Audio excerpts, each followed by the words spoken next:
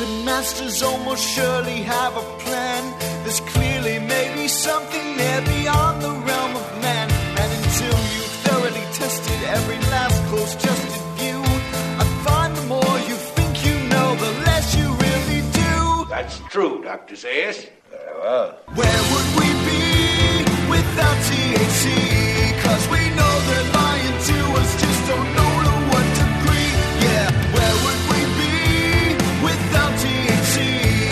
The Higher Side Chat Show, Greg Carlwood and Company. How's it going, Higher Side Chatters? From sunny San Diego, I'm your humble host, Greg Carlwood, and I just wanted to say a couple of things before we do the deep dive into the topic of 5G and the biological effects of radio frequency radiation.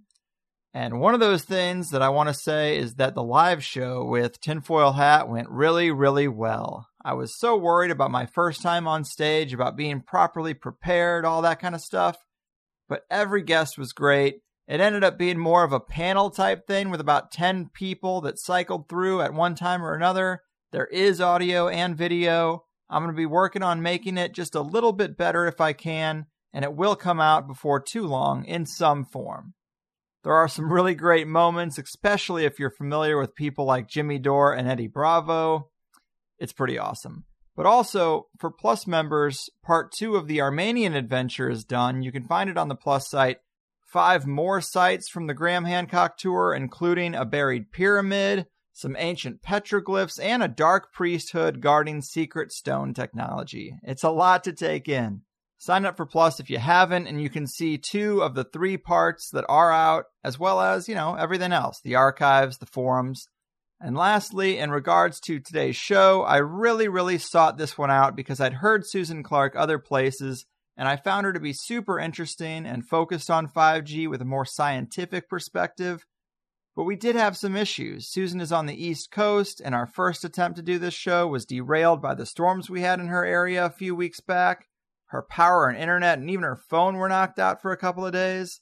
So we stayed in contact, and as soon as she got her internet up and running, we went for it. But the connection was still pretty bad. It's not ideal, but there are just some interviews as a host that I just want to get. And sometimes I have to try 2 or 3 times to make it happen. I do a lot of preparation. I got my outline, and then I'm just worried that it's not going to come to fruition. So sometimes I take what I can get. I think the info is pretty important, and I wanted to get it through Susan's fairly unique lens and just deal with the rest. It's been a while since we had a female guest. She's definitely knowledgeable, and she's done so much to fight the system on this issue. So much that even targeted attacks were talked about, which isn't something I like to invoke often. But she had serious concerns, and as Susan said, maybe that's partly to blame for our inability to keep a good connection going. If it is, all the more reason to stick through it just out of spite. But either way, it's at least worth letting you know about, but I hope you find the content interesting enough to stick through it, and I'll see you on the other side. Here we go. 5G technology, radio frequency radiation, and the coming eco-genocide with Susan Clark. It's the Higher Side Chats podcast, but you can call it THC. Always talking fringe ideas, digging up conspiracies. Stuff they don't want you to know, it's the stuff we want to see. That's live here on the Higher Side. It's the place for me, it's my favorite show, where the guests are great and my mind gets blown. The Higher Side. Side. Raise your glass and toast to Carlwood, the host, on the Higher Side Chat Show.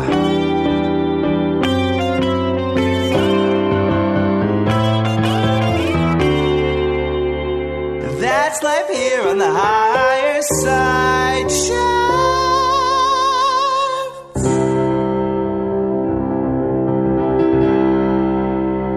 All right, Higher Side Chatters, today we're going to talk about projects against the people and the complete control mechanisms that we seem to be subject to. Because when you look back at history, you can see all the warning signs we glossed over on the road to today. Corporations who made deadly concoctions like Agent Orange now dominate food science. Clear cases of weaponized weather like Project Popeye during Vietnam aren't even considered possible in the mainstream decades after the technology was already used.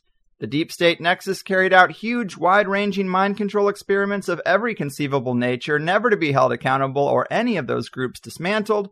From television to smartphones and tablets, we've ignored the increasingly effective iterations of mind-altering electronic entertainment devices with very few questions about their safety.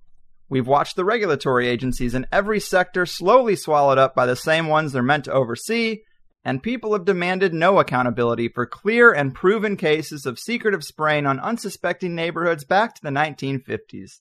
So when you look at this landscape, littered with red flags, is it any wonder that nefarious groups working on covert, subtle, and slow-rolling technology to control every facet of human existence are still doing what we've caught them doing decade after decade? Are you surprised that these people would continue to refine their technologies and keep their campaigns going? Are you at all worried about how 60-plus years of uninterrupted, unlimited funded experimentation and testing might be implemented in today's world? Well, you should be. And today we're going to take a deep dive into these very ideas with a woman who has spent so much time reading, researching, and wrapping her head around their plans for us that we owe her more than we know. Her name is Susan Clark, and she spent a decade as a research assistant at the Harvard School of Public Health, where she was awarded a certificate in health and human rights, and she's been fighting for us ever since, even co-authoring Rhode Island's anti-geoengineering bill of 2017. A person who's fighting off the empire while the world scrolls Facebook. Susan Clark, welcome to the higher side. Thank you so much for that beautiful intro. And I just want to say, yeah, I avoid Facebook like the plague. It's really important to get off of Facebook if you're on it. Right on. Cheers to that. And I am so happy I could get you here. And big thanks to Mike Williams of the Sage Aquay podcast, because I heard you on his show, reached out to him, and then he put us in contact. So I do have to give him a bit of a shout out. And then to get the ball rolling here, maybe we can start off with your background as a research assistant, because we've seen enough to know that if you dig, there are studies and whistleblowers and paper trails that tell us what we'd want to know when it comes to these weaponized science areas, but it's usually suppressed, and you have to really seek that information out. And it seems like you were actually paid to do that very thing, right? Well, I wasn't paid. I had to do it all on my own, volunteer. When I was a research assistant, I was doing particular things that happened to be actually for a study with regard to neurologic impairment. And I was working with people doing inhalation neurotoxicology before I was doing radiofrequency radiation bioeffects. But the fact that I was there and had access to the Countway Library, which is the library at the medical school at Harvard, meant that I had access literally to every study that had ever been published in this field in the entire world. And so I was digging all of these out thanks to my mentor's allowance of me to do this. So it was very powerful. I think it's important for people to know, first of all, if we're talking about radiofrequency radiation bioeffects, and we'll explain that a little bit better in a bit, there are close to 25,000 studies in this area. This is a very, very, very well studied area, and for good reason, because of its weaponry potential. That's why governments and also private corporations have been funding research on this for decades, literally since 1927, as far as we know, and possibly, arguably, with some pulse modulation studies even long before that. So this is a field that has been studied for almost a century. And it's very well studied. Just to give you a sense of how many studies, 25,000 studies really is, my mentor was and is the world expert on lead bioeffects. And I asked him one time, how many studies are there on lead? And he said, well, there are fewer than 10,000. Now, if you go to any public health scientist or public health policy person in the U.S., and you say to them, what hazard are we really most sure is a hazard? Some of them will say tobacco smoke, by which they really mean cigarette smoking. But most of them will say lead. And that's because they know lead the best. And they think that lead is best studied. But in fact, there are more than twice as many studies of radiofrequency radiation bioeffects as there are of lead. Wow. And if you ask them, well, how are we that sure? They will tell you it's because of the number of studies. The number of studies is criterion, for whatever reason, in determining how sure we are that something is a hazard. So we are really, really sure that radiofrequency radiation is a hazard. Indeed, even the industry groups like IEEE, which is the Institute for Electrical and Electronic Engineers, call this a hazard. They call it a hazard themselves. I mean, they're the guys who, like, on their radiofrequency engineer, the RF engineer types, they get on top of buildings with antennas and put in new antennas or take out old ones and fix them and do things like that. So they really, really know that this is a hazard because some of their colleagues have been electrocuted up there. Wow. So, yeah, there's obviously a long paper trail here, and it seems like the biological effects of radio frequency radiation is a well-studied area. I guess, how dangerous is radio frequency and electric radiation? Does it take something as concentrated as 5G, which everybody's worried about? Does it take something to that level to do damage, or have electrical currents and radio waves been affecting us to some degree all along? That's a really good question, and I'm so glad you asked because it's profound, and it has to do with our natural biological electrochemistry, which in the Orient they call qi or qi, right? Mm-hmm. Chinese call it qi. Perhaps some listeners have studied some martial arts and are familiar with this concept of qi, of the body's own natural electrical energy.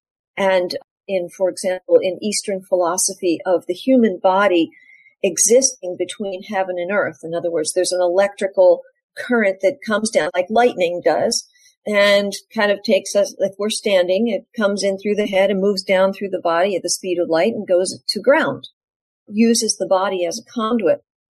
People talk about in martial arts as deriving energy from the earth's core, from the earth itself. There are people who are qi healers or energy healers. Qi is something that is electricity, but it's natural electricity.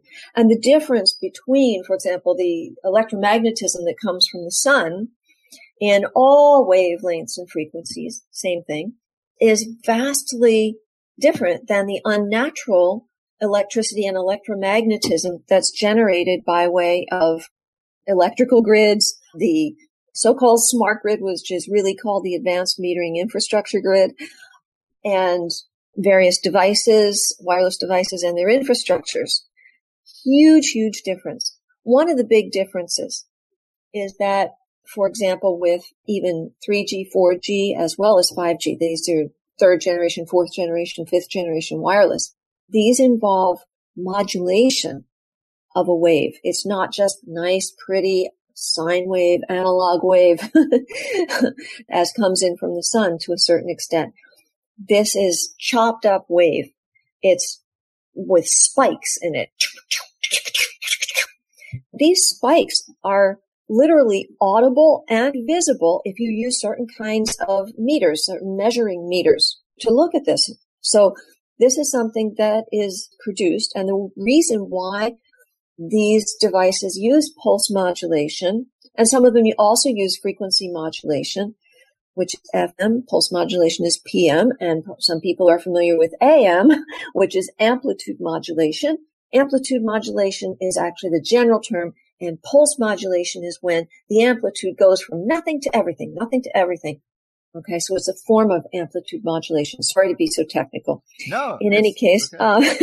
But it's that modulation of the wave that is so xenobiotic, so foreign to life, so highly unnatural that it makes it utterly different from any radiation that is known to humankind.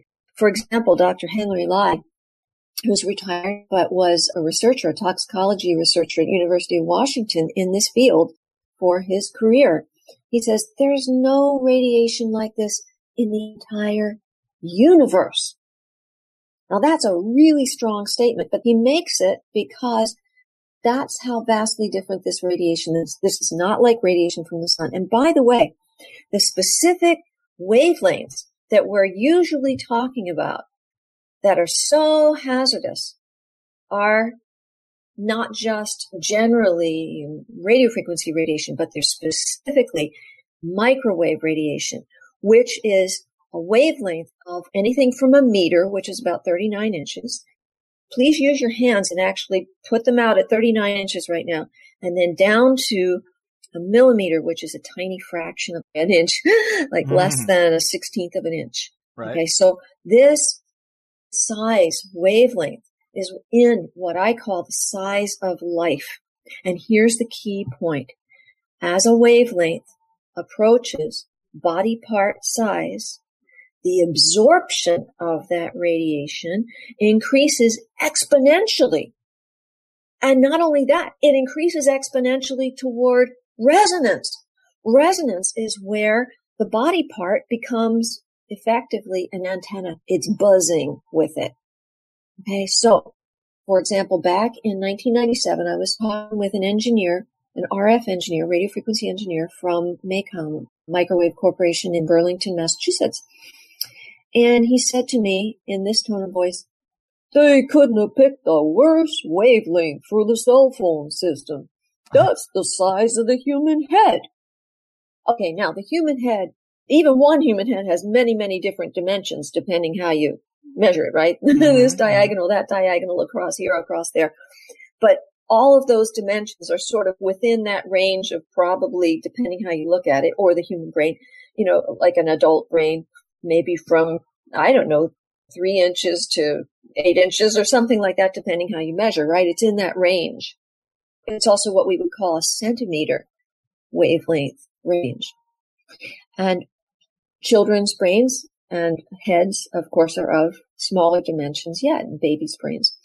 So, fascinatingly, in the 1930s, the Russian scientists who were looking into radiofrequency radiation bioeffects thought, or they posited, that centimeter microwaves, or we could call them maybe in the US, inch wavelengths, in the range of some inches. The Russians believed that these wavelengths were the mechanism for psychic activity, for psychic intuitive activity, for mind reading and that sort of thing. It's a fascinating proposal. Right. If it is, if there is some sort of psychic capacity that is native to ourselves, or we could say perhaps a chi capacity, or even a spiritual capacity that is physically based in centimeter microwaves, then the worst thing we could possibly do, the most disempowering thing that could ever be done to us, would be to fill our atmosphere and our brains and our bodies with unnatural, xenobiotic, foreign to life centimeter microwaves that are pulse modulated and all chopped up, and that are going to chop up in turn and mess up our own natural native electricity and chi. That is so interesting, because I've had previous guests who talk about kind of the history of the deep state and some of these installations they've used. And they've talked about the fact that they've gone to like nuclear test facilities or nuclear silos, old silos, and actually use those for some experiments because they have a kind of a natural Faraday cage around them. They're built to block out some of those radiations. So that would be perfect for those types of psychic experiments, you know, back in the 50s and 60s. So, I mean, that seems to just be another little dot that connects. But yeah, these radiation signals being bathed in them probably is not good for even knowing the full range of what we're capable of mentally. Yeah, there are also some people still in Southeast Asia, older men, mostly who are martial arts masters, and who are saying that this type of chi, this type of power, is disappearing from the earth. Well, why is it disappearing? It's because there's too much of this unnatural radiation that's interfering with it on the surface of Earth. And I want to say one other thing too. This size of life, microwave radiation, from a meter down to a millimeter or a little less than a millimeter, this size of life radiation in its natural form from cosmic sources, from the sun and stars, almost none of it reaches Earth because it's so easily absorbable by water, NOH negative molecules in the atmosphere. So it's very difficult for waves of this size even to get down to Earth. That's precisely the reason why certain things like certain broadcasts like TV and Wi-Fi and so forth can work here, and radio also, because almost none of that radiation, including other radio frequency radiation, even gets to Earth's surface in the first place. There's none of it here. And so I say, why is it that life grew up in the sizes that it did? Everything from, a single cell organism to a dinosaur. Those things are the sizes of life, and it's those size wavelengths that are almost non-existent on Earth's surface naturally. Wow. It seems to connect to so many different areas. And we're talking about how bad this general radio frequency radiation is for biological life. And now there's a lot of talk about 5G in particular. And 5G is a completely different beast, right? I mean, it's a broader spectrum than we've ever seen. Even if the older stuff was damaging, this is kind of a next level situation, right? Well, it's not just next level. It goes beyond everything that has ever been done in all of human history combined. Wow. See, there are various factors that contribute to bioeffects. One of them, as I'm stating to you, is wavelength. As you have a wavelength that approaches a body part size, especially a very important body part like brain, heart, lungs, kidneys, liver, testes, important body parts, right?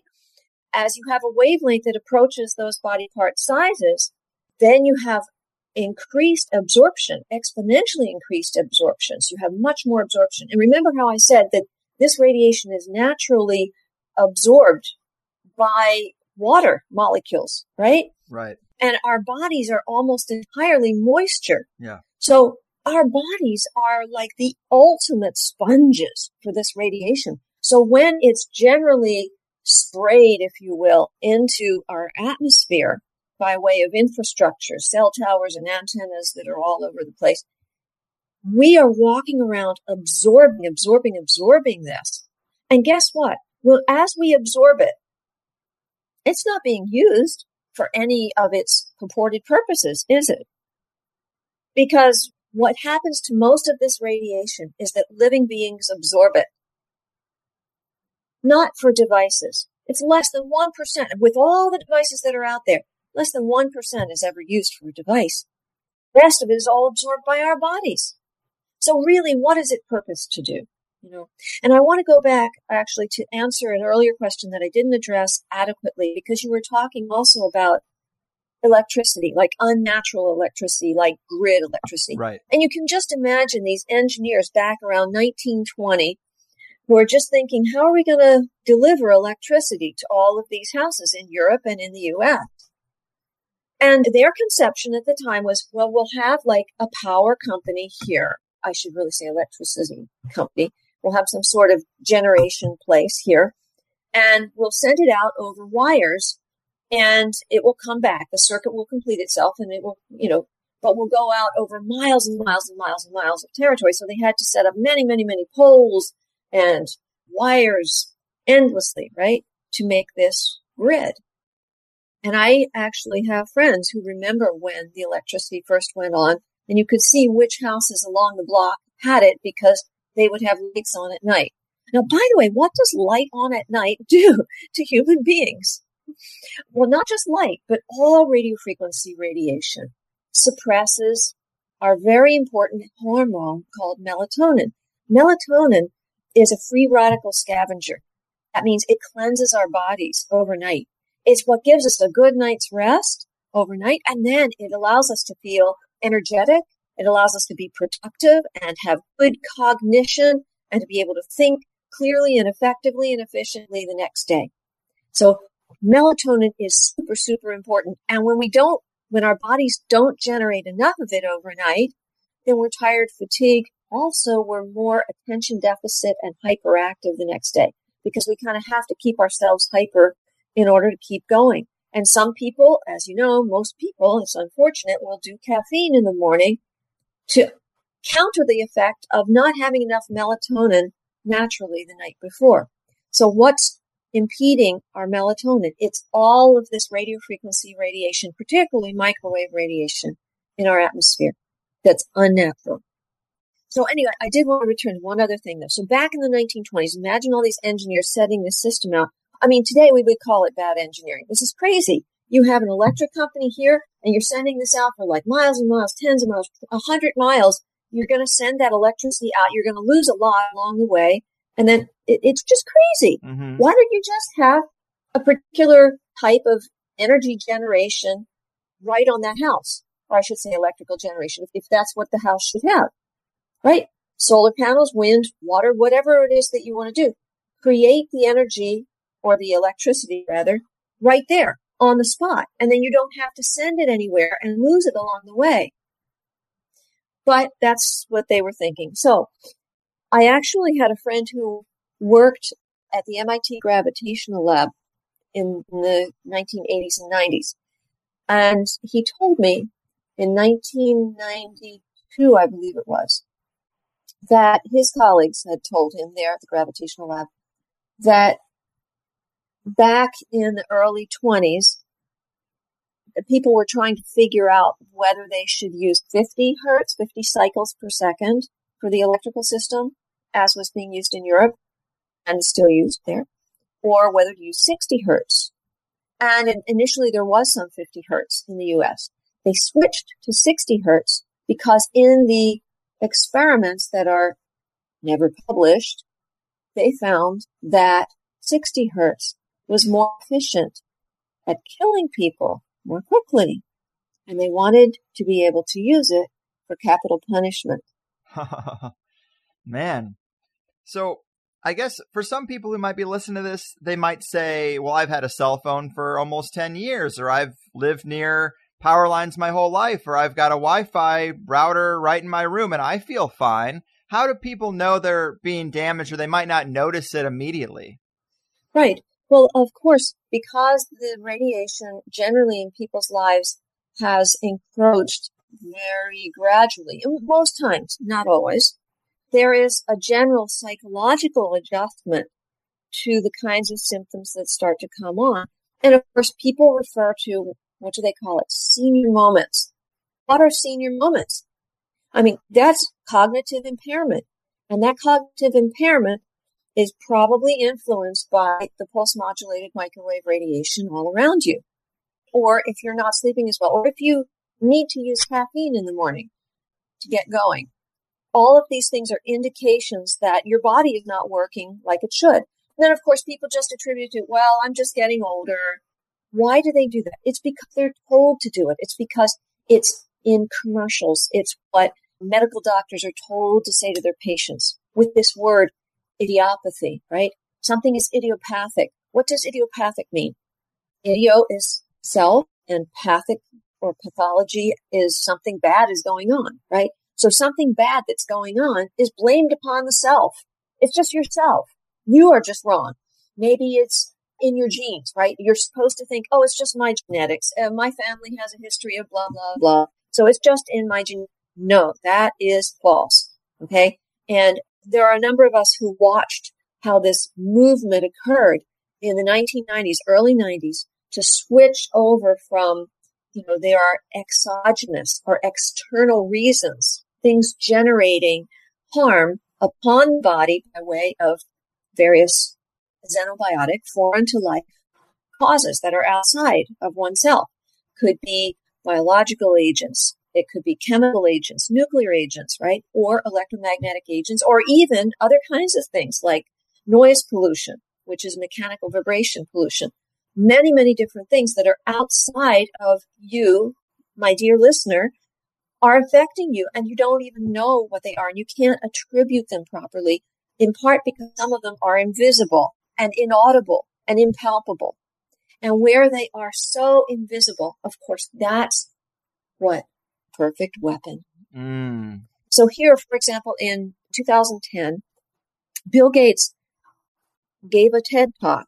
You can look it up on YouTube, in which he laid out what he called the problem of human overpopulation. And he said, by a certain year, we're going to be at such and such billion, and this is a terrible problem, and we need to solve this. We need to bring down human population. And he said, but I have hope that we can bring down human population by 15% for 4 reasons. Now, the 4 reasons that he gave were vaccines. Right. Oh, that will bring down population? Sure does. Absolutely. Just check out the ingredients in vaccines. They're not anything you'd ever put in your mouth, so why would you have it shot into your bloodstream? Okay. He says the new healthcare legislation in the U.S., by which he meant Obamacare. Why would that be? Possibly the rationing, starting in ages 70s and above, or could it be something else? He said human reproductive care. Now that can mean everything from, for example, consent, abortion, to other kinds of contraception, to forced sterilizations, such as happened in the Philippines and elsewhere around the world, which is very, very contrary to human rights law. And the fourth thing he said was, and it was fascinating, he didn't use the word, okay, because back at that time, nobody was supposed to use the word. He said, quote, the new programs to control global warming, unquote. What are those new programs? They're geoengineering programs. There are things that involve the change of weather, the change even of potentially climate, the intentional change of these things. So geoengineering was his fourth on the list. I believe personally that the influx, the huge influx by just trillions of times higher levels of radiofrequency radiation in Earth's atmosphere are part of a greater geoengineering program to bring down human population. Now, Bill Gates is not the only one speaking of this. He's part of a larger group called the Good Group, which was led by David Rockefeller, who supposedly died recently. And this group of double-digit billionaires are appointed to figure out ways to bring down human population. The thing is, if someone were, for example, to be able to, and I hate to put it this way, but kill off a number of people in a very poor, very overpopulated area of the world, arguably something like, say, Calcutta or Uganda or something, people say overpopulated. I don't like to use that word because it means killing innocent people. Right. Is what it ultimately results in, right? So I hesitate even to articulate it in their way. But if someone were to have a program like that, what happens when such people die? There's not a whole lot of money that comes from out of those people. They don't leave much behind when they die. What happens, however, when the same number of, let's say, middle-class Americans die? You've got a lot more assets, property, land, real estate. You've got all sorts of other assets that can be tapped into, even if estate planning is all in place. And so it's a lot more lucrative to get rid of that many middle-class Americans or Europeans, for example, or Chinese or whatever, than it is to go after the poor. I mean, it's a horrible thing. It's a horrible way to think. But just for a moment, think in the way that, let's say, the Committee of 300, the wealthiest bankers in the world, think. These are people who we would call, as moral people, we would call them psychopaths. They don't think of themselves, I'm sure, as such, but they feel that they're being practical in eliminating humans from the planet. But I think most of us would realize that every human who is here has value, and we need to tap into that value and not presume that someone is just an extra or unworthy of being here. We all have a right to be here. We all have a right to our bodily security. That's Article 3 of the Declaration of Human Rights, the International Declaration. That's a legally conferred right, but of course we all feel that right internally as an inherent right as well.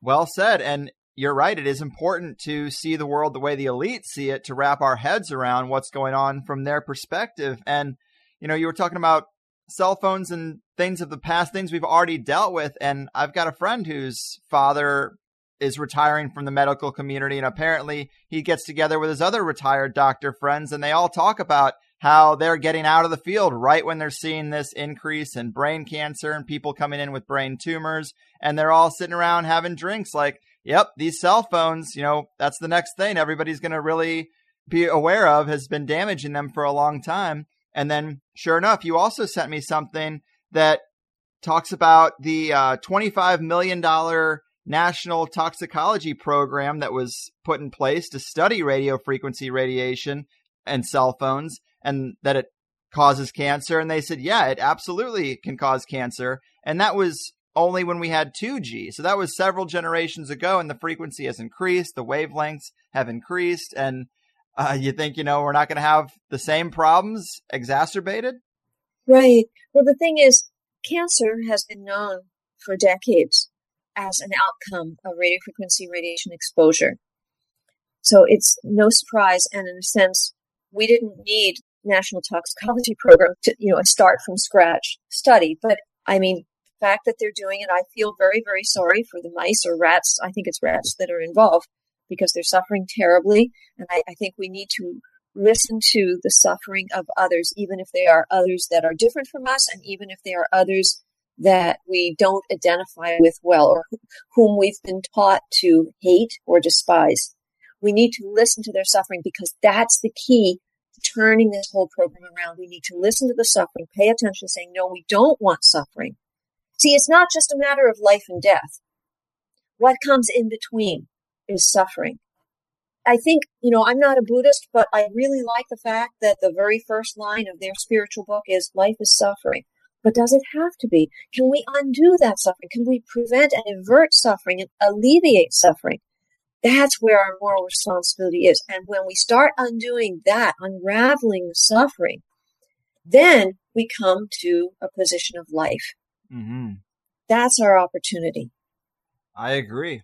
So I want to say also, with regard to this electromagnetic spectrum, we should think of it as something absolutely gorgeous and beautiful. And we tend to only think of this tiny, tiny little portion of the spectrum that we can see, the visible light portion. Roy G. Biv, right? Red, orange, yellow, green, blue, violet. We think of that as visual beauty, right? But people who have died and then been resuscitated, if they have had experiences on that other side or in that state without a body, or whatever it is, they often report seeing different colors than they had ever seen before. And that's how we can consider the rest of this electromagnetic spectrum. It should be absolutely gorgeous. Beyond violet, we have UVA, ultraviolet A, ultraviolet B. We have alpha, beta, gamma rays. We've got the X-rays. We've got cosmic rays, all on that side. And that's what they call sometimes the ionizing radiation portion of the spectrum. Now, the other side of visible light, starting from red, then we have infrared. And infrared is a huge spectrum, far, far larger than the tiny bit of light that we're able to see with our eyes. And just beyond that is microwave radiation. And then we have other kinds of radiofrequency radiation. A lot of people are very familiar with UHF and VHF, ultra high frequency and very high frequency, because those are the wavelengths that are used for TV. And UHF also is used for cell phones. And then beyond that, we have super high frequency and extreme high frequency. So this is where we're starting to get into some of the frequencies or wavelengths for 5G. Okay, so let me tell you about 5G now, because as I said, it's unprecedented. It's beyond anything that has ever, in a horrific way, beyond anything that has ever happened on the surface of this earth. 5G involves 15 different wavelengths. One of them is a 20-inch wavelength, approximately. It's about 600 megahertz. So if you put your hands, please, at a approximately 20-inch distance, and keep in mind what I said before about how, as a wavelength approaches body part size, that absorption in that body part increases exponentially. So imagine a body in which that 20-inch wave would be just perfectly absorbed, perhaps in a child who is 20 inches tall, baby who is 20 inches tall, right? And then imagine how deeply that 20-inch wave penetrates our bodies. And we're talking here in orders of magnitude. So anything that's 2 times this or 3 times or 4 times the 20 inches or half or a quarter or an eighth or so forth. These are the realms of resonances for that 20-inch wave. Okay, beyond that, then there are 4 different wavelengths of 2 to 4 inches. Guess what organs those 2 to 4 inch waves target?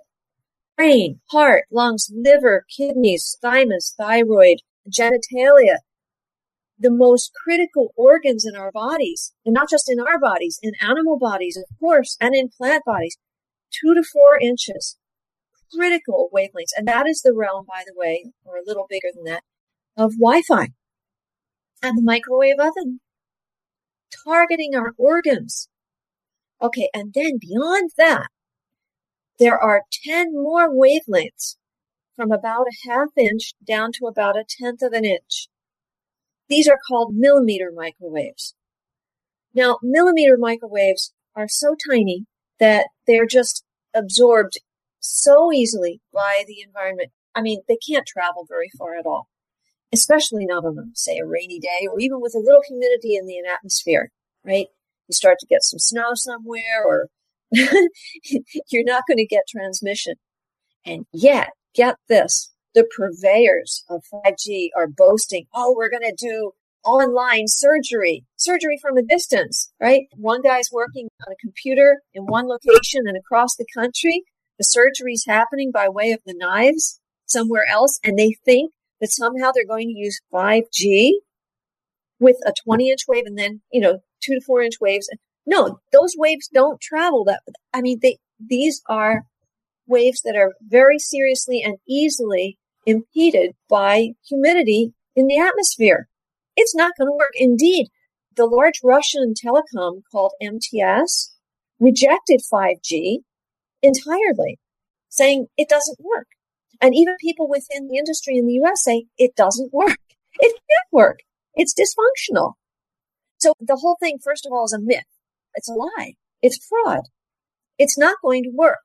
So if it's not going to work really for communications, what does it work for? Right. What's the real agenda there? It works for harming people. Mm-hmm. It works for impairing their thinking, their cognition, their capacity to be calm and blissful and happy.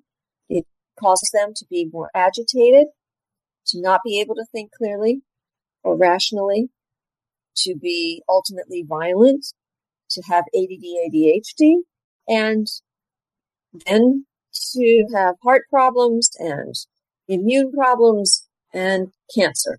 Right. That's what 5G is effective at doing.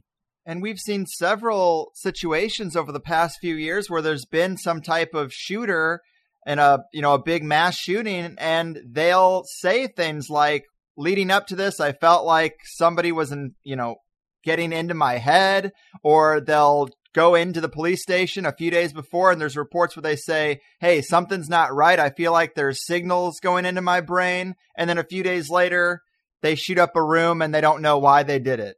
And I mean, these could be test cases for this type of technological rollout. And actually, I've heard you say that in the public health science papers, you actually see words like harvest right there in the literature. And that should be a real clue to the motivations. Yeah, it was a strange word when I first encountered it decades ago. And I'm thinking, whoa, using this word harvest for human deaths. And I just felt it was very, very strange. And now I see that it's very, very intentional. The intention is to do a harvest. And I encourage everyone, by the way, in this line of thinking, to look at various videos of Hurricane Harvey in particular, where you can see that people were harvested. I have to tell you something right now that seems unrelated, but I think it is. It will bring the point home. My dear friend, Bill Mitchell, whom I knew from LA, he was a kind of old hippie type who had smoked a lot of pot. I've actually never done that. And he got a pulmonary disease, right? Obstructive pulmonary disease, and had to move to Northern California to live with his family there because of this breathing problem, which caused him, by the way, ironically, to warn everyone never to smoke pot.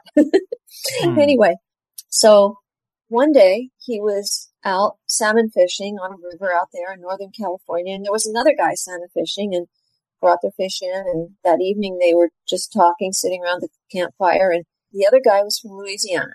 And the guy from Louisiana started telling my friend Bill, oh yeah, he boasted thus. He said, and Katrina, we killed over 10,000 black people. Jeez. And Bill said, no, you couldn't have done that. And this guy said, oh yeah, we did. He said, no, you couldn't have done it. Yes, I did, And Bill said, no, there's no way you can hide that many bodies. He said, sure there is. We dumped them in Lake Poinciana, something like that. And Bill said, no, the bodies would float. You'd see them. And he said, no. We took those bodies, we cut them up in the fish cutting machines on the boats, and dumped them in for the alligators to eat. What? Wow. Now, at that time, Congresswoman Cynthia McKinney was calling for a congressional investigation of the fact that over 5,000 Black Americans were reported missing after Katrina. This is a very large number of people to be reported missing. Okay? And so, of course, Congress did nothing. Now, I sometimes am skeptical, but I want to be a rational scientist and a rational human being. I want to think clearly and not just believe what I want to believe, right? We have in academic philosophy, we have this word called akrasia, a Greek word that it's kind of like wishful thinking, or when you believe, you're led to believe the things that you kind of are inclined or want to believe. All right. So I have a heavy resistance to believing things that are discomfortable and that just feel good. And we should always ask ourselves as a discipline, am I believing this because I kind of want to, because it feels good, or am I believing this because I really ought to? Right. Okay, let's keep our beliefs as clear and as rational as we can, because truth is the greatest place of safety. It's the only place of safety. Please let me say that again. Please. Truth is the only place of even marginal safety. Mm-hmm. Okay. So we need to be very disciplined in our thinking and not fall prey to akrasia. In any case, so I inquired, I met up with another man from Louisiana, a white man, and I said to him, I've heard this story. Have you heard anything like this from out of Louisiana? And he said, oh, everybody in Louisiana knows about that. Now, obviously, there are a lot of people in Louisiana. Maybe not everybody knows about it, but there certainly would have been more than 2 people working on those fishing boats if this really happened. And of course, it may not be the only way that people die. But even this morning, I noticed people reporting who were on the ground and in the waters at Hurricane Harvey in Texas, that officials were allowing, quote, bodies to just flow out to sea so that they wouldn't be counted. Wow. So you create the chaos of a storm, and obviously that's going to kill a lot of people on its own, but you have like campaigns within that to be even more efficient, it seems. Yeah. This is why I think we need to be very clear on the concept of this harvesting notion that is an official word within public health science, getting rid of people. How do people get gotten rid of, right? Because public health science is the field that's supposed to be saving people and preserving life and creating a nice, healthy, long life, right? And instead has been co-opted in many ways to do the opposite. People say, well, how come I don't know about this? Or doctors, especially medical doctors, well, I don't know anything about it, so therefore it can't be true. I mean, it's amazing the way doctors are that arrogant, but I run into it all the time, right? I mean, these are doctors usually who they have never even had a single course in toxicology. They don't read and have never read a single toxicology journal, and yet they're so sure of their opinions. Okay. In any case, I just want to say that of the 25,000 studies of radiofrequency radiation that exist, I've probably read 1,000, which is more than just about anybody in the world has read. I mean, I'm up there with the people who read the most number of studies, right?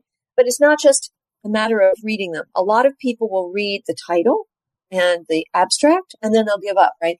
They'll read the title, abstract, the intro, and the conclusions, and then that's it. What you find often with these studies, and the reason why you have to read them carefully, is that in the body of the study, the methods and materials portion, you find that the actual data contradict the title, intro, abstract, and conclusions. Okay? Yeah. So you have to really read it, because there is such a heavy pressure to ensure the ignorance of professionals like medical doctors and even public health scientists themselves. And I'll illustrate that with just one thing. Back in the early 90s, I was appointed to ghostwrite a chapter section on radiofrequency radiation, because I was the person who knew most about this at Harvard. And so I was going ahead, I was writing, I still have what I was writing at the time. And I called the editor of the journal, who lived in Newton, Massachusetts. I called him at his home because I had a question. And he kind of cut me off and he said, well, we've decided that we can't really do this. The whole article has to only fit on like 1 inch on the page. 1 inch of text for what at that time was 20,000 studies. Wow. And yet they would have a whole chapter in that particular textbook, which happens to be one of the 2 textbooks used by Harvard to train medical doctors to become public health scientists. They had like an entire chapter on just stress. And so why then do people feel like, well, if I don't feel bad, it's because of stress? And then they mix stress with stressors. And stressors could be anything, exogenous agents, internal agents. So they just mess up the language. So no one understands what the terms even mean, right? Mm-hmm. Or they call radiofrequency radiation potentially a stressor. Okay, if it's a stressor, then the person is stressed. And it's the stress that's hurting them physically. No, it's not how it works. The radiofrequency radiation directly, primarily affects the body at every level, at the whole body level, at the organ level, at the cellular level, at the molecular level. Right. And I've heard you use the term eco-genocide. I mean, that is a great term to describe the full spectrum attack on vegetable, animal, human, like the entire planet is affected by this. It's like creating an entirely different environment than what's natural. Exactly. And I think that part of the crux of that is where you see that people who do farming, whether at the yard farming or small farming level or at the large level, are having a really difficult time of it because there are complete unpredictable storms or other weather types that are just completely unnatural, that are actually human caused, directly caused, intentionally caused by way of geoengineering, by the way, not just the so-called vague climate change you could never bring in a court of law because you can't have any proof. There is no proof, there is no substance, right? And the data points disagree, okay? Mm-hmm. They conflict. But this human-generated or military-generated, I should say, stuff called geoengineering. But you ask the farmers, and, they can't grow like they used to grow, or they're being stopped by some law or regulation that disallows them from doing what they've been doing for 100 years.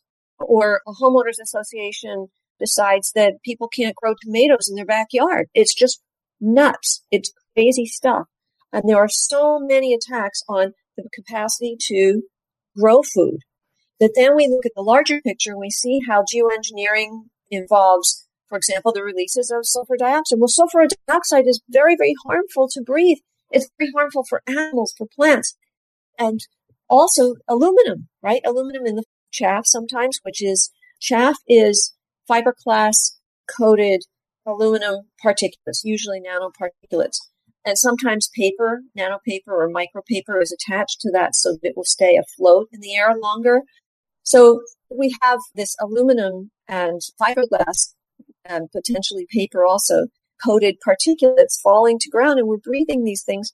And then meanwhile, the media are promoting, there's flu season. There never used to be any such thing as a flu season. Flu season doesn't exist. They want us to believe it exists, right? Just like they want us to believe that hurricane season exists. There are certain times when more hurricanes could occur, but never like this before. So what they do is they take a hurricane that's out there and they enhance it, and then they direct it. This is technology that exists. So this is a huge hit on plant life and food. It's a total eco-genocide. That is the clear intention of the wealthiest people on the planet. And somehow all of us have to get that turned around. If we join together, if we unite together, we have a chance of turning it all around. I want to talk for a moment about this organization. I think it's called Unite Foundation or something. It's based in the Netherlands. And it was started by a guy named Ronald Bernard, a fascinating person who was working as a financier for some of the wealthiest people in the world, and over time being asked to do things that were shady and more wrong. And eventually something happened that caused him to completely break away from them, which he describes in a beautiful and amazing interview. If you look up Ronald Bernard interview in English audio. Right. He talks about the sacrifice of children, I believe, even. Well, it is in part. Yeah. And he saw and realized things that were just horrific. And he said that these people at the top of the heap, and I don't like to call them elite, by the way. I think that we've been misled. We've been misled to call them Illuminati, right? Which they're not illuminated at all, right? These people are psychopaths. Let's be clear. Okay. So what they call themselves, interestingly, is Luciferians. And that's their kind of religion. And they go to what they call churches of Satan and whatever that, whatever you may think of that is whatever you may think of that. That's what they call it themselves. And they do these rituals. And those rituals involve some sacrifice of animals and humans. In any case, he broke away. They started torturing him. He almost died. He had something of what we might call a near-death experience and came back. Was resuscitated. He literally saw the doctors working on him and came back. It took him a long, long time to recover. But now he is saying that we all, as humans, this is an all-out attack on all life, on people, on animals, plants, the environment. We need to all unite. And so what do the billionaires and trillionaires of the world try to do? They try to separate us. They try to create fictional scenarios that would divide and conquer us. We can't fall for that stuff. So here's how we don't fall for it. Everyone who's listening to me, please, if you haven't stopped watching TV yet, stop now. Please put your TV in some place where you cannot access it, where nobody in your family can access it. Storage locker, a garage, give it away, sell it, something. Do anything to stop watching TV. It's super important. The reason is you can't simply filter out things that might be false or misleading or that might put you in a mood that you shouldn't be in naturally. The level of mind control of TV is too deep, too well-honed for any human to be able to take control over it. You can simply say to yourself, well, I don't believe this in the news because that's watching the so-called news at all, you're getting brainwashed. And worse, you're being distracted. See, you're being sucked up into things like, oh, a storm is coming. And you're all sucked up into that storm that might not even be in your own area, right? Right. When there's a much bigger storm coming that they don't want you to know about. It's called 5G and it's called geoengineering. And if you're not focused on the real danger, on the worst danger, because you're distracted by the so-called news and the exciting sensationalism of a storm and what it's doing in some island in the Caribbean that you've never been to, if that's where your head is at, you are so distracted that you will never be able to protect yourself by any means, nor will you be able to protect your family or anybody else. Look, here I am, right? I had a spiritual experience back in the 90s sometime. I think it was early 90s. I was very, very ill from a pesticide exposure. It was an algicide exposure, actually, and I was simply in a lake that I didn't know had just been algicided. It had been killed the day before, literally killed. Everything in the lake had been killed the day before. I got some water down my lungs by floating when a boat went by. My foot squished 2 dead fish apart on the bottom. That's how I first got shocked into realizing that there were no live fish anymore in this lake, that there had always been. I didn't learn until long after the fact what had actually happened. In the meantime, I became so ill as to nearly die more times than I could count. I lost count of the near death. And in the years that followed, I was realizing, I'm never going to have a life. I'm never going to have a career. I'm never going to have a child. I'm never going to do these things that I had always wanted in my life as a woman because I was that sick all the time and I wasn't getting well. I wasn't getting better. I can tell you in a moment how I did get better. Yeah. But just for this moment, here I was realizing as a young person that I was never going to do this or that. I mean, and a lot of people go through this, like people who are in their teens and 20s and they have a vaccine and it ruins their life. And they have to realize at that age that suddenly their life is over. Is that effectively, all that they had worked for, through school and for everything they had done, everything they had prepared for is now gone. All their hopes are gone. That's how I felt. So it was a very difficult and depressing time.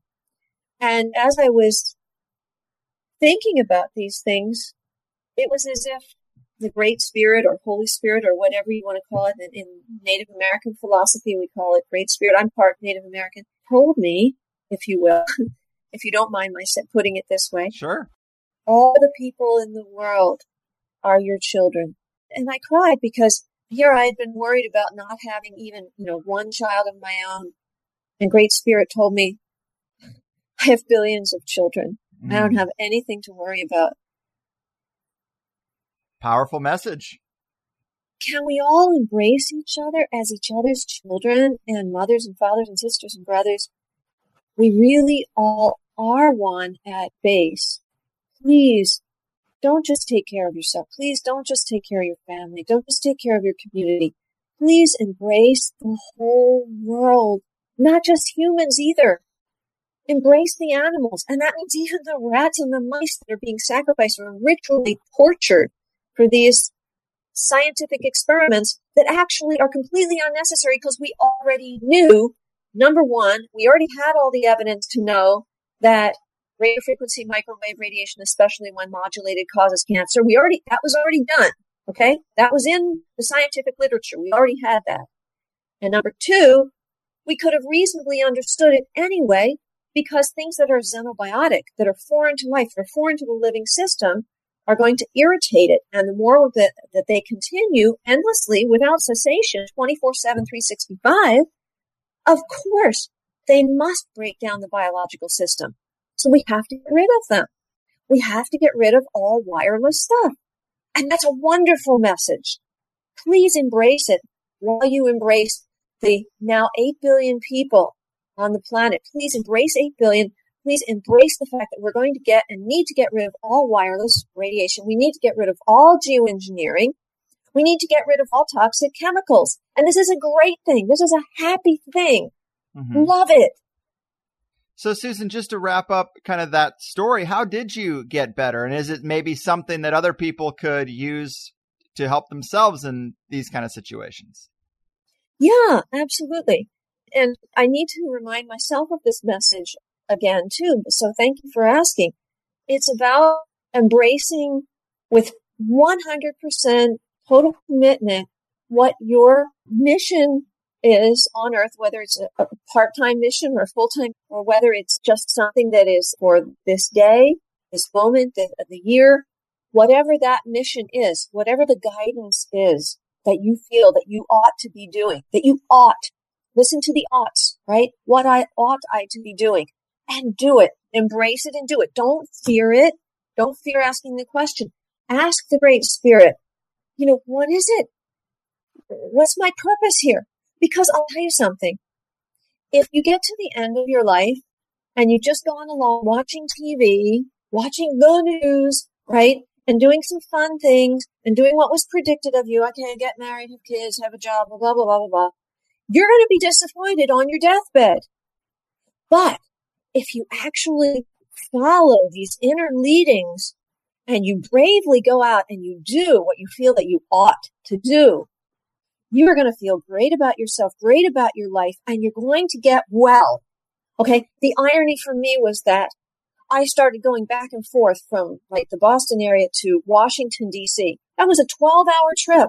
I couldn't use any air conditioning. I couldn't use any heat in my car or anything like that because I was too chemically sensitive at the time to do anything like that.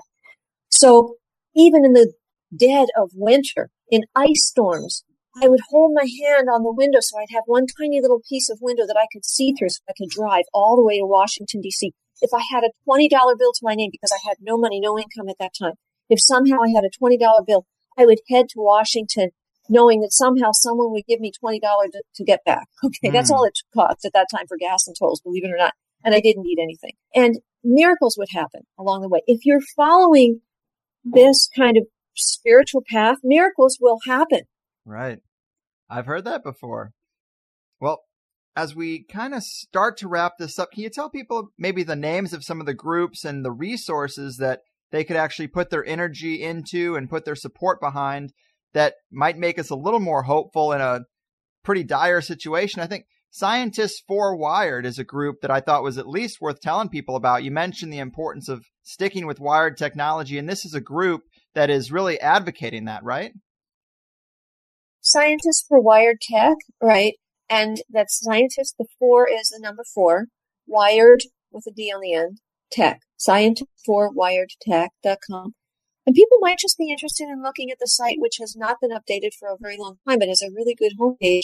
It's called emractionday.org.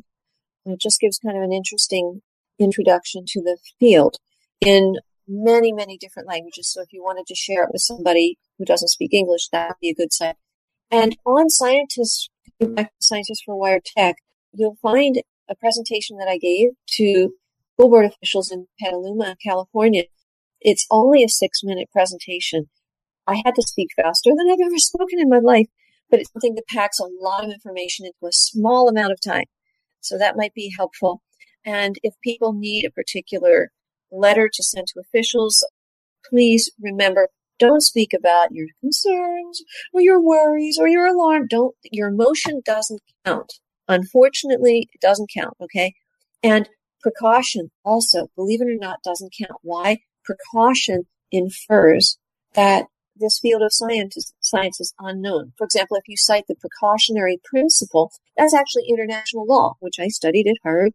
And that international law contains specifically the language that states that where scientific cause and effect relationships are not yet established. Well, that's not the case here. These scientific cause and effect relationships are established. We know that there's going to be nerve damage. There's going to be brain cancer. There's going to be all sorts of cancers. There will be microwave sickness, as the Russians called it. That will happen. There will be cardiac effects. There will be ocular effects from 5G in particular. So the effects are established. We don't need to merely be precautionary. We need to stop this. We need to ban this. And it seems pretty dire. Obviously, in previous years, I've done plenty of shows about the big push for the new coiled fluorescent light bulbs and the big green revolution. And we've heard from guests who talk about how bad it is to sit under those big tube lights in most office buildings. And, right. Now this is just a whole new beast. Right. Always question what people are from the new Earth Day organization now say, because they've all been carried over into this realm that is mere greenwashing. And it's really fraudulent, to say that wireless devices are a good technology. No, it's the worst. I mean, there are actually researchers who say that wireless radiation in the atmosphere is a worse pollutant than all of the chemicals that are currently polluting the earth. I mean, that's a very, very strong statement. And there are people who make that very, prominent researchers who say that. So this is a very powerful pollutant. We need to get rid of all pollutants from our Mother Earth. And it is not our Mother Earth who is creating these horrific storms that are causing people suffering. That's not Mother Earth. And they're not a so-called act of God, as the insurance companies call them. These are acts of human beings who are extremely wealthy and who want to get rid of a lot of people quickly. Mm-hmm. And we can stop them, and we need to stop them. Amen. Well, Susan, this has been super enlightening, also a little bit depressing. It seems like we can't really do much other than supporting groups like Scientists for Wired Tech and fighting the legal battle, which sometimes doesn't work out that great for us. But let me suggest one more thing, if I may. Sure, because sure. I never, ever do this on any of my radio shows, and I've never even thought of it until this moment. But, those of us who are sort of on the front lines of this get targeted. For example, we just didn't have electricity for 10 days. Yes. Or internet or phone, right? Right. We had to push this back. And it was just a small number of people just sort of on our block right here. And, people start to feel, well, maybe it's her. She's the one who's sort of leading these battles, and maybe she caused all of us, right? And there's a huge loss. For example, those of us who are working in these kinds of things, we're doing it as volunteers, right? And I don't even have an organization of my own. I don't have anything to which people can contribute. I don't have income otherwise. We suffer a lot. We don't have money for things we need always. Don't have brakes in the car. They don't work, right? Can't get them replaced. That kind of thing. And every now and then there's a little angel who steps in and sends some help. And that's basically how we survive. And it's not predictable. It's not anything that anybody can count on. But I do this full time, and I am going to do it, period. Whether there's any way to survive or not, or subsist or not. But just consider, if you're paying an internet bill and it's Wi-Fi, or if you're paying a phone bill, a cell phone bill, please consider instead getting rid of those wireless things and giving a little bit of that contribution. Not necessarily me, but someone who's actually out there doing the real work and getting targeted for it. Mm-hmm. I think that's super wise. I mean, why not? This is really our only method of fighting back. And is there a more direct way that people can, thank you for the research and work you've been doing, or support you in particular? Or are you trying to stay a little more private than that? I'm staying pretty much private, but if anyone would like to do that, and if you check them out, and you can give them my email address, my private email address, and if they feel like they'd like to help, or if they need me to help them, we can connect. And that would be, any help would be very much appreciated and very properly used. Sure. Because I have never in my life paid a cell phone bill. Never would I waste such money. Never would I give money to the side that wants to kill off the population. Not a cent. So you know that anything that I would receive would be properly used. And we have a non-toxic home. I would never, ever use a penny to pay for a cleaning chemical or a cosmetic chemical or anything like that. Right on. Well, sure. I'll definitely try to be that gatekeeper. It's a lot of responsibility, and I'll do what I can. But you are a real champion of the people. Thanks so much for your dedication. Keep fighting the good fight, Susan, and take care out there. Thank you so much, Greg. You're wonderful. Thank you for all your great insight into this. You got it. Bend the knee, ladies and gentlemen, Susan Clark. I am really happy I got this interview. I wish it was under slightly better conditions. I'm sure she does too, but it is what it is. Radio frequency radiation, not something everybody's talking about, not something we think about a lot, but probably it should be a bigger priority to us in the digital age. It's scary stuff, and I really don't want to go overboard with it. Clearly, conspiracy shows have been saying the sky is falling for years. This could just be the latest problem in a string of hundreds of pressing issues. I don't know. Humanity will probably survive, but we don't have to make it so damn difficult, do we? I think it's a real area to keep an eye on. And in Higher Side News, coming up are 2 excellent shows with real awesome guests, content, and call quality. And of course, the live show will be coming in some fashion. Tinfoil Hat just started their Patreon, so we were considering maybe reserving the video for Plus members on my side and as an incentive to jumpstart their Patreon subscriptions on their side. Still not sure. We are talking about it, and some people might not like that, but given what we do put out for free, I don't think anybody should be complaining. We live in a capitalistic, Rothschild, Rockefeller, debt-based system of rule like everyone else, and I don't ever ask for much. I just try to give you the best show I can.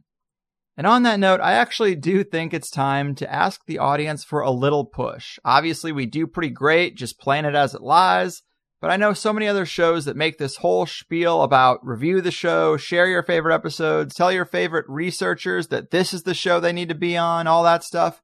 They make it a routine part of every intro and outro, and I think it's safe to say that I don't do this very often. And I know that if I did badger the audience with that, it would have an effect. But I'm hoping that once in a while is enough. It would be for me. So if you have a favorite episode, please give it a share if it's not too hot of a topic for you. And if it is, you don't have to share it on your own Facebook. Maybe go to a favorite subreddit or go into a forum that is conspiracy friendly and post your favorite episode. Because, our friends and family see the things we post all the time. Let's go to where the enthusiasts for this type of material are and say, hey, do you know about the Higher Side Chats?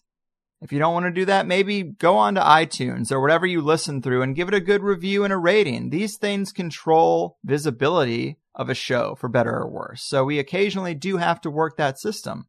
if you really got time to kill. Also things like if you have a favorite quote from the Higher Side chats lately, maybe make a meme of it to share. Or if you read a THC-themed article, post it on the subreddit for the show and keep that alive and active, whatever you might be willing to do.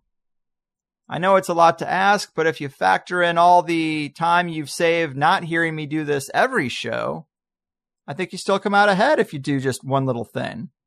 I think we could really use a shot in the arm, and I got a lot of good stuff on the way this month, and I just like it to have the best possible impact that it can. I don't think that's crazy. Another big thing, probably the biggest thing, would be to make a push to get me on other shows. I was only on Chris Jericho's show probably because a few people told him he needed to get me on. I've gotten on some pretty big terrestrial radio programs, some Sirius XM shows, and all that is because people wrote those shows and said, look, you got to get this Greg Carlwood guy on. He knows about all kinds of crazy stuff. From Atlantis to Zeta Reticuli, this is your guy. That stuff matters, and those interviews actually have a huge impact, probably more than anything. So if you have a show that you think would be at all open to a humble stoner conspiracy enthusiast as a guest that has a decent audience, put in a good word for me. I really just am looking to kill it in the last couple months of the year. I've been a little bit lazy, and I'm trying to kick off the house slippers and put on those work boots, guys. And now that I'm through the stress and anxiety of the first live show and have a few episodes recorded, I'm back to a full focus on getting them released, so that's good news. And to touch on today's show a bit more, it does seem like there's a dark synergy between several of the nefarious campaigns we see out there, geoengineering, 5G, and CERN. I do think reality is being messed with in a big way. I just have a hard time conceptualizing what success looks like for the elite. Will we be in an unrecognizable world one day? Will mass portals open up that are unavoidably obvious to everyone? Like, how epic or how subtle is this in the end? Lots of questions, some of which we did get to in the plus half of this show. Things like the new smart cell towers and why they're different than what we've had before, who's to blame, who to hold accountable, the Committee of 300. We also talked briefly about the Power Pyramid secret Caribbean island compound, the political pushback on geoengineering and 5G, the cut the cable cord cutters movement and how that kind of serves this agenda. I hate the cable companies too, but we actually should think about possible manipulation there. And then we talked about selective targeted attacks that can be done with 5G technology, Susan's counterpoints to Dr. Judy Wood, and of course, our compromised academia. All interesting threads. I personally still put a lot of support behind Judy Wood. I think there are aspects of the towers falling that controlled demolition does not answer. The spire that just turns into dust, the water wall that surrounds the World Trade Center complex not being damaged, the complete lack of seismic impact data when tons of steel were supposedly crashing into the ground, and the hurricane that was off the East Coast at the time that she shows reports of and how that storm acted weird because of this exotic weaponry. Now the rest of it, the molten steel bubbling for days or weeks, the odd holes and effects on the material, I can't say that that's not nanothermite. But again, I think they flood us with these different theories to break us apart and lose focus of who's really to blame because we're arguing about the size and shape of their weapon. Just my 2 cents. I always like to let a guest make their case, but in the wrap-up, I sometimes have to tell you how I feel, and this is just one of those times. Anyway, of course, the best way to support THC is just to become a Plus member. It's $5 a month, 5 extra hours of shows, and to see some hosts who are basically household names in this field talking about, oh, it's so expensive to run a show, and we can't keep doing this unless we get more support. Sometimes I just don't get it, because with their book sales, their general fame, and everything else, some people are still playing the desperation game. I think that's bullshit a lot of the time. I just want to be honest with you and say, sign up if you like the show. It's just a choice to double the amount you get. And if I'm being honest, I do have concerns about the AdSense shutdown becoming a bigger problem. It might spread into other areas. So I would like your support while it's easy to get. Some people think the free show is enough. That's cool. Be thankful to those who do allow for 5 free hours to be produced each month. But I've never had a Plus member say that the second hour sucked and was a waste of their money. Usually people say it's a great value. The comments section is usually the most thoughtful feedback I get. So hopefully you see something there. And find it valuable to be in the club. I'm just trying to play the game we all have to play, enjoy myself doing it, and create something beneficial at the same time. Everybody does something to pay their bills, but I think this is a lot better than shilling for GameStop. For me, for you, and for the guests that grace our stage. But you know all this, so do consider some type of extra help this month just to give us that little boost that every show needs once in a while. We gotta reassert our dominance, as they say in the animal kingdom. But I love you guys, and I hope you stick with me for a long, long time. I'm getting out of here. Your move, cell signal sorcerers, technological terrorists, and agents of the Eco-Genocide. You're fucking. Maybe you'll see. Goddamn, this plan. No fan spraying on me. Cronies, don't you know they control the weather with all the chemicals that they spray? Oh no, it gone, bye bye. Who I think I sink and I die. Don't you know they control the weather with all the chemicals that they spray? The earth unravels and we're sedated. It's falling to the floor, falling to the floor. It blocks the sun.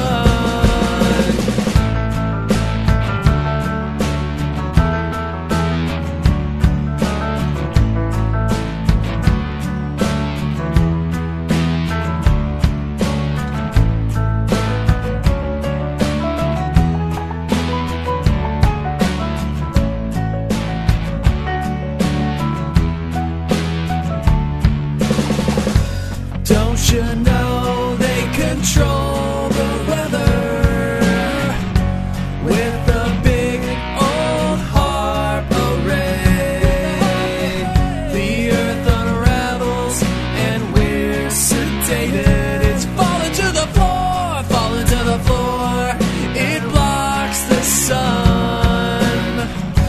Don't you know they control the weather with the chemicals that they spray? The earth unravels and we're sedated. It's falling to the floor, falling to the floor. It blocks the sun.